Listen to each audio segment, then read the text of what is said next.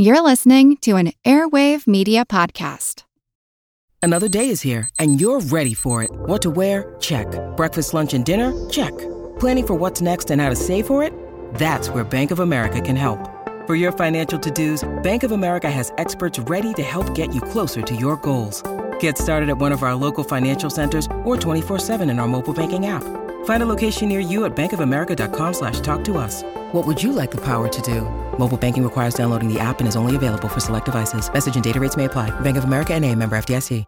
Just today, January 15th, some workers at the massive Smithfield Foods hog slaughtering plant in Tar Heel, North Carolina, missed the first shift to protest the company's decision not to give them the Martin Luther King Jr. holiday as a paid day off.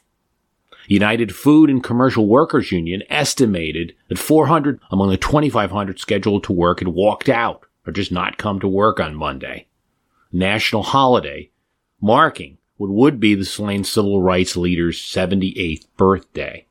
Union workers took credit for shutting down a production line, but company officials at Smithfield said the action had not slowed operations and just hasn't been effective. The company says that the Monday had already been planned as a workday, and the union request for a holiday came too late to change plans, and workers that miss work will be docked a day's pay and could be disciplined. If this news from the Smithfield hog slaughtering plant seems unusual, thought it might be interesting to take a quick look at the history behind Martin Luther King Day, holiday marking the birth date of Reverend Dr. Martin Luther King Jr., observed on the third Monday of January each year around the time of King's birthday, January 15th. It's the only United States federal holiday commemorating an African American, and one of only 3 to commemorate an individual person, Washington and Columbus being the other people endowed with a holiday. What may be surprising to some is that the impetus for a Martin Luther King Day holiday came not in Memphis, where King was shot, not in Birmingham or Atlanta or Selma, where his epic civil rights marches were held, but in North Tarrytown, New York, where in January 1969, a group of General Motors workers refused to come to work on King's birthday. This was the year after King was killed. When about 60 workers were threatened with discipline by managers, a larger group of workers, about 1,200, offered to walk out in solidarity, and walk out they did. In the fall of '69, a few thousand New York City hospital workers went on strike and returned to work only after managers agreed to higher wages, better benefits, and a paid holiday on King's birthday. Similar contracts were won by 25,000 additional hospital workers and 80,000 dressmakers a few months later. Considering these events and considering that Martin Luther King Jr.'s very last act was a march and a rally in support of the Memphis Sanitation Workers Union, you begin to understand that Martin Luther King Day not only celebrates civil rights, but is also a kind of second Labor Day, a celebration of the activism of America's trade unions. And the story of the holiday is a story of trade union activism. Today we forget much about the struggle to get a Martin Luther King holiday, which would last nearly 14 years. As late as 1981, workers in Seattle at Seattle's Todd shipyards were fired for passing out literature supporting a Martin Luther King Day. The official beginning of an effort for a holiday was in Congress, where Representative John Conyers of Michigan, who is still in the Congress and a very powerful member of the new Democratic majority now, introduced legislation for a new federal holiday on the civil rights leader's birthday. And he introduced this legislation just a few days after King's death. But Conyers was not the influential person then that he is now, and his bill languished in Congress and was really ignored. The next year, he and Representative Shirley Chisholm collected 6 million signatures for a petition to Congress, one of the largest petitions in favor of an issue in U.S. history ever. In April 1970, California became the first state to make King's birthday a school holiday. And in 1973, Illinois was the first state to make Martin Luther King Jr. Day a state holiday. Throughout the 70s, trade unions, including the United Auto Workers, would make a holiday on Martin Luther King Jr.'s birthday a standard part of contract negotiations. Trade union activism behind the holiday would bubble until in 1976 it became a presidential issue when Jimmy Carter endorsed.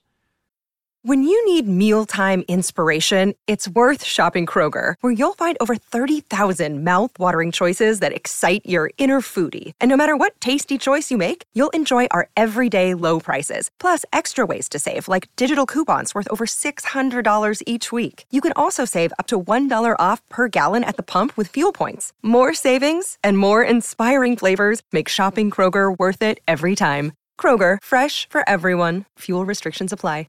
Want to learn how you can make smarter decisions with your money? Well, I've got the podcast for you. I'm Sean Piles, and I host NerdWallet's Smart Money Podcast. On our show, we help listeners like you make the most of your finances. I sit down with NerdWallet's team of nerds, personal finance experts in credit cards, banking, investing, and more. We answer your real-world money questions and break down the latest personal finance news. The nerds will give you the clarity you need by cutting through the clutter and misinformation in today's world of personal finance. We don't promote get-rich-quick schemes or hype unrealistic side hustles. Instead, we offer practical knowledge that you can apply in your everyday life. You'll learn about strategies to help you build your wealth, invest wisely, shop for financial products, and plan for major life events. And you'll walk away with the confidence you need to ensure that your money is always working as hard as you are.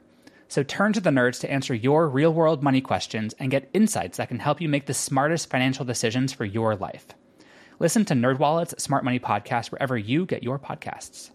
The King Day Bill. In 1980, musician Stevie Wonder released the single Happy Birthday to popularize the campaign and hosted the Rally for Peace press conference in 1981. The single brought many new supporters to the cause, but there was fierce opposition, particularly in the Senate, to the bill, led by Senator Jesse Helms of North Carolina.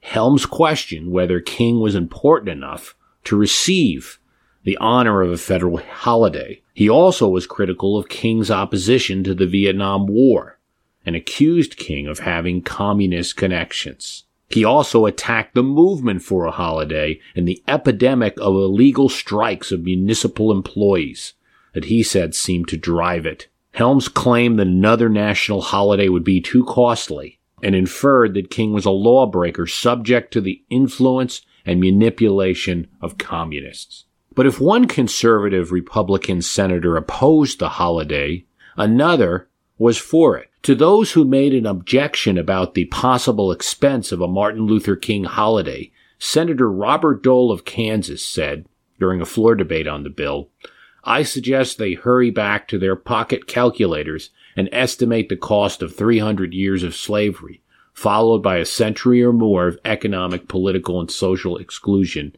and discrimination." President Ronald Reagan was also opposed to the holiday. However, once Congress passed the Martin Luther King Day bill with a veto-proof majority, 338 to 90 in the House and 78 to 22 in the Senate, Reagan quickly saw the light and signed a bill creating the federal holiday to honor King. Bill was signed on August 2nd, 1983, and it was observed for the first time January 20th, 1986. There is still some opposition here and there to the Martin Luther King Day holiday. It is a federal holiday and a state holiday in all states, but some southern states sort of mix the holiday along with a remembrance of Confederate leaders. Arizona and Utah, in the year 2000, the Utah state legislature voted to change the name of the holiday from Human Rights Day to Martin Luther King Day, conforming with most of the states. A recent survey shows that there's been an increasing acknowledgement of the holiday by companies. Not all companies are like the Smithfield hog processing plant. 31% of companies reported offering the holiday off, paid, and that's up from 20 to 25% during the 90s. Those who have the day off may want to consider some of the labor struggles that brought the day into its status as a holiday. What should the future of Martin Luther King Day be? Well, I believe that the president, and I know he's made a sort of a speech about this today, or needs to make this day, we all need to make this day a day of volunteering, About 61.2 million people volunteered through or for an organization at least once between September 2005 and September 2006. That's 26.7% of the United States population. While it sounds good, it's a 2.1 percentage point drop than the volunteer rate in each of the prior 3 years. One day that's focused. Hi, it's Bruce. Listen, we all know the news headlines are full of wild stories, like how the world is tipping towards authoritarianism, all while somehow simultaneously freezing, flooding, and on fire. It's a lot to take in. But what if, instead of being on the brink of disaster, we're actually on the cusp of a better world? If I've got your attention, then I highly recommend tuning to a podcast that offers a weekly dose of optimistic ideas from smart people. What Could Go Right is the acclaimed news podcast from the Progress Network. Zachary Karabell and Emma Varvaloucas dive into the biggest news and most pressing topics of our time, from climate change to politics, and make the case for a brighter future.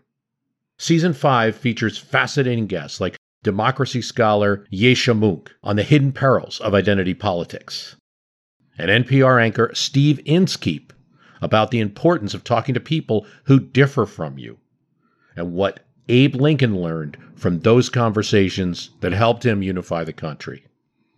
It's time to ditch the doom-scrolling polarization and start focusing on some of the things going right. So check out What Could Go Right wherever you listen to podcasts.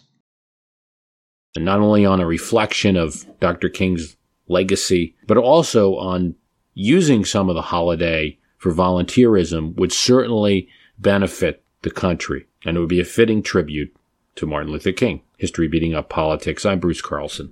I'm Jane Perlez, longtime foreign correspondent and former Beijing bureau chief for the New York Times.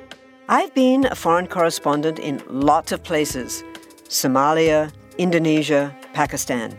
But nowhere as important to the world as China. I mean, China is not dropping anti-democratic paratroopers into Montana. But of course, we did see things like the weather balloon/spy balloon riveting the whole country for a week.